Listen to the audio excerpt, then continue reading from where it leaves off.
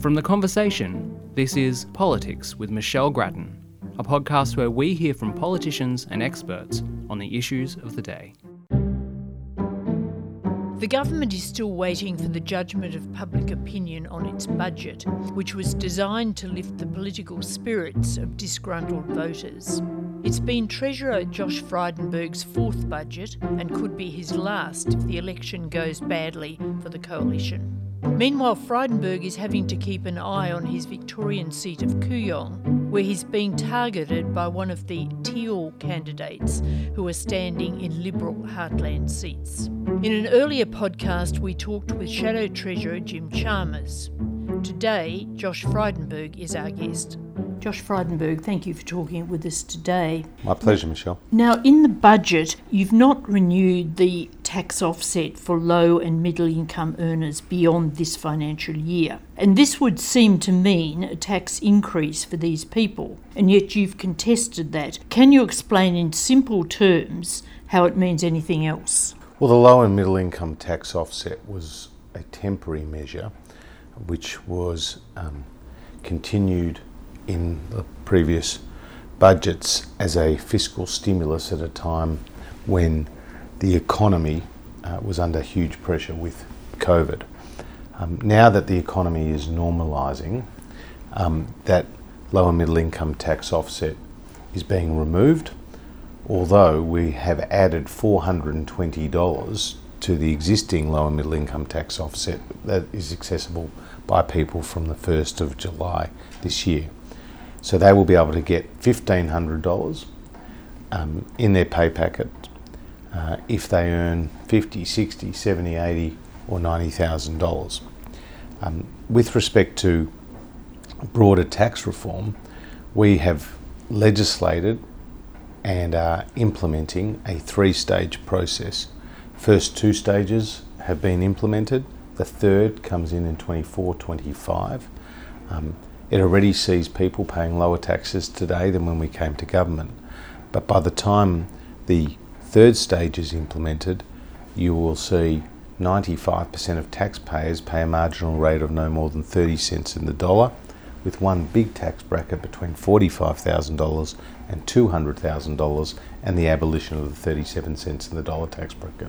But still, for many of these people, at least in the interim, won't their tax be higher next financial year than it would have been if you'd renewed that offset? It's a temporary measure. So remember during the Rudd years when they announced $900 cheques that went out through the GFC, and the fact that they didn't continue with those cheques didn't mean that everyone was $900 worse off in every successive year. It was simply an announcement at the time reflecting the economic conditions at the time, and that's what the LMITO extension has been. Now, the budget forecasts that wages will grow by a small amount more than the inflation rate in the coming financial year. But firstly, the forecasts by Treasury on wages have been out previously, but even taking the figure, this is still going to leave many people struggling with the cost of living, especially when the temporary help washes through. Well, the first thing is to say is that last year when I delivered the budget and I forecast wages growth, it ended up becoming half a percentage point higher than what I'd originally forecast. We have seen the wages forecasts upgraded in each year in this budget. We see Treasury have forecast that inflation will lift this year to 4.25% and then start to come down to 3% next year and moderate even further after that.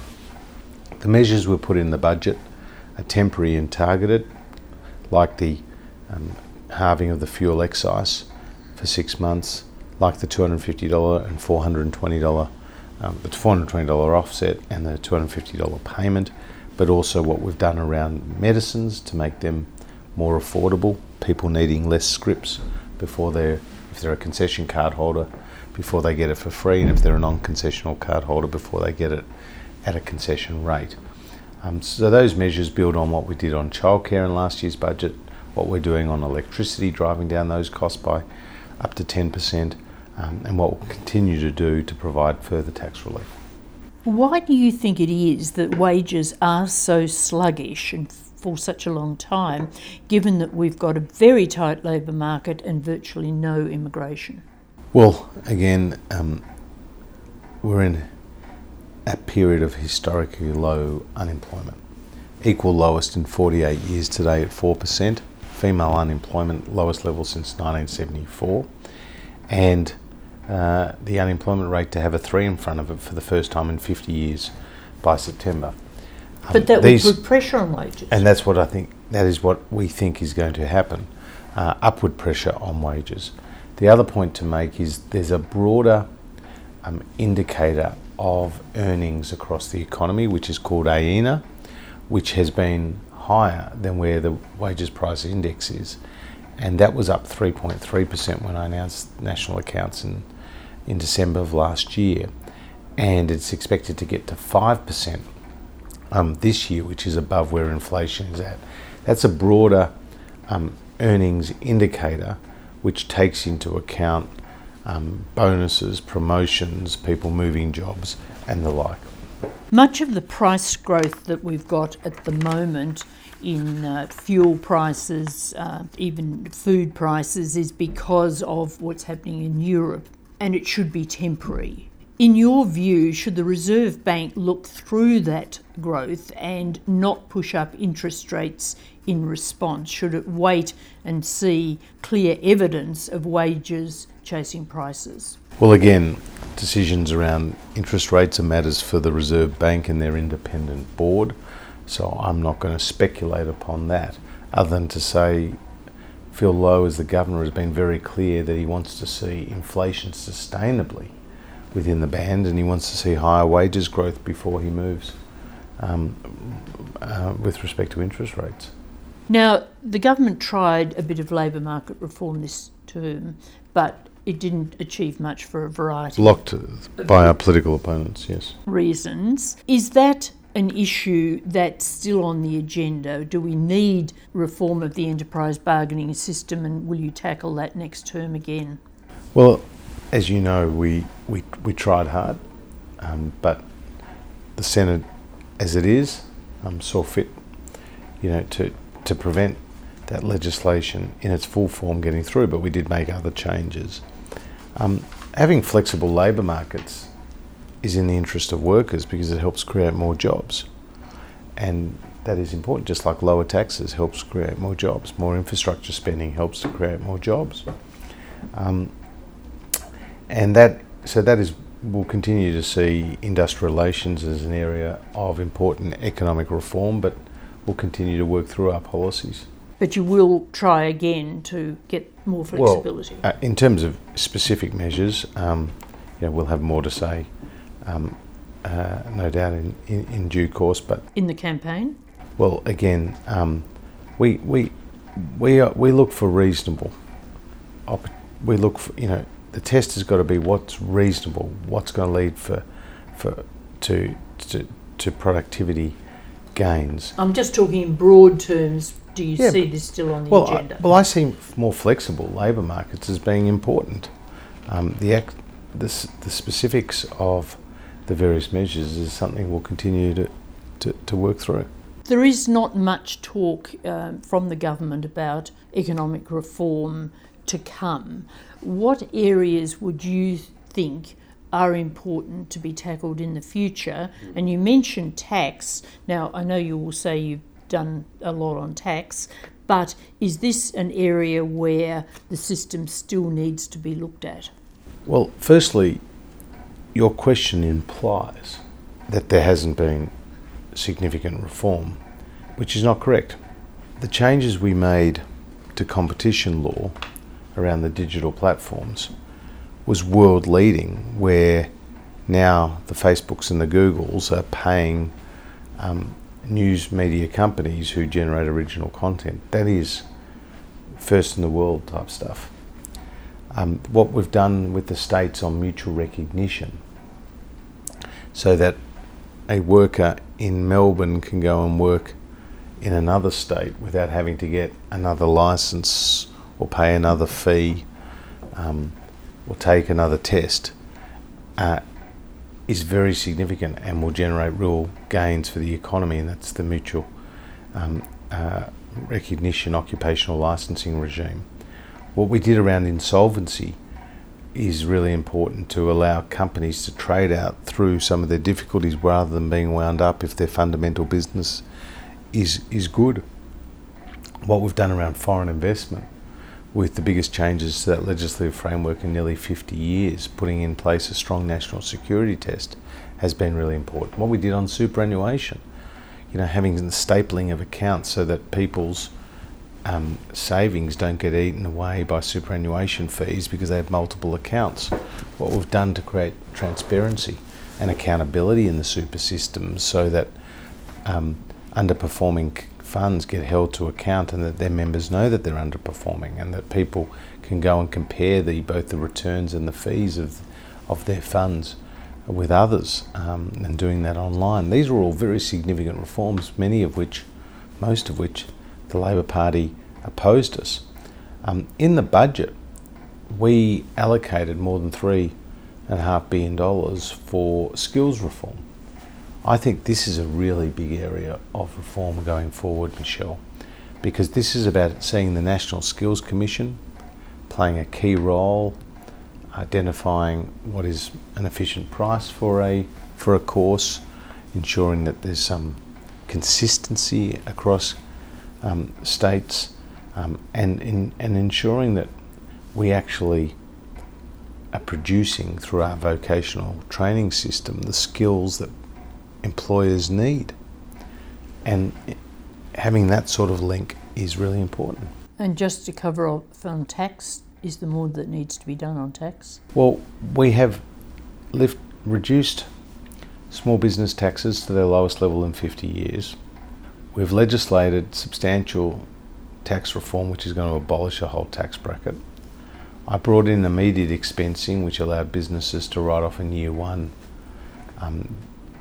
new purchases, which is supercharged investment during the crisis, the loss carryback measure.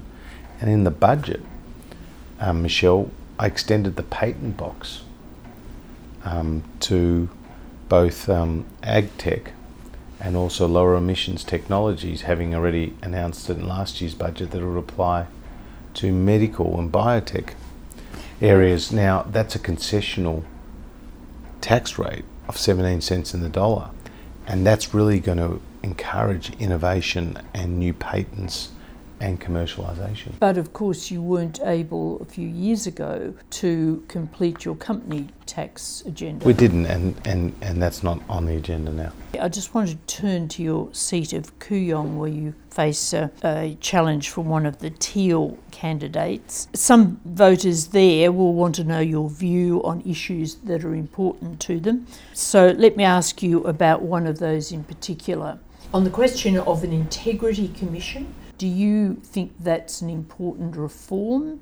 Will the government be committed to that in the coming term?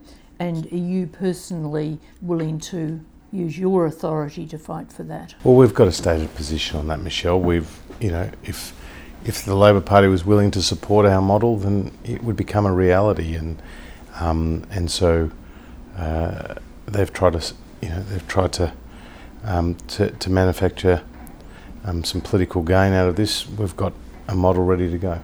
And that model is your election policy model?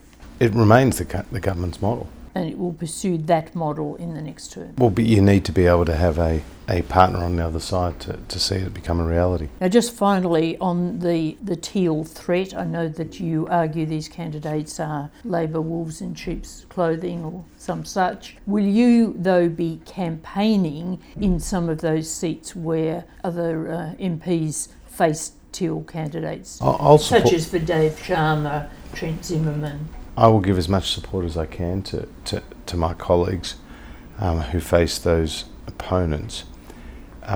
These so-called independents are by and large former Labor Party members, like the one in my electorate, who sought to hide briefly, I think, wasn't she? Well, she says 3 years. That's not it's years, that's not briefly, and then has been proven to have been promoting Labor Party on social media since, in a period since, and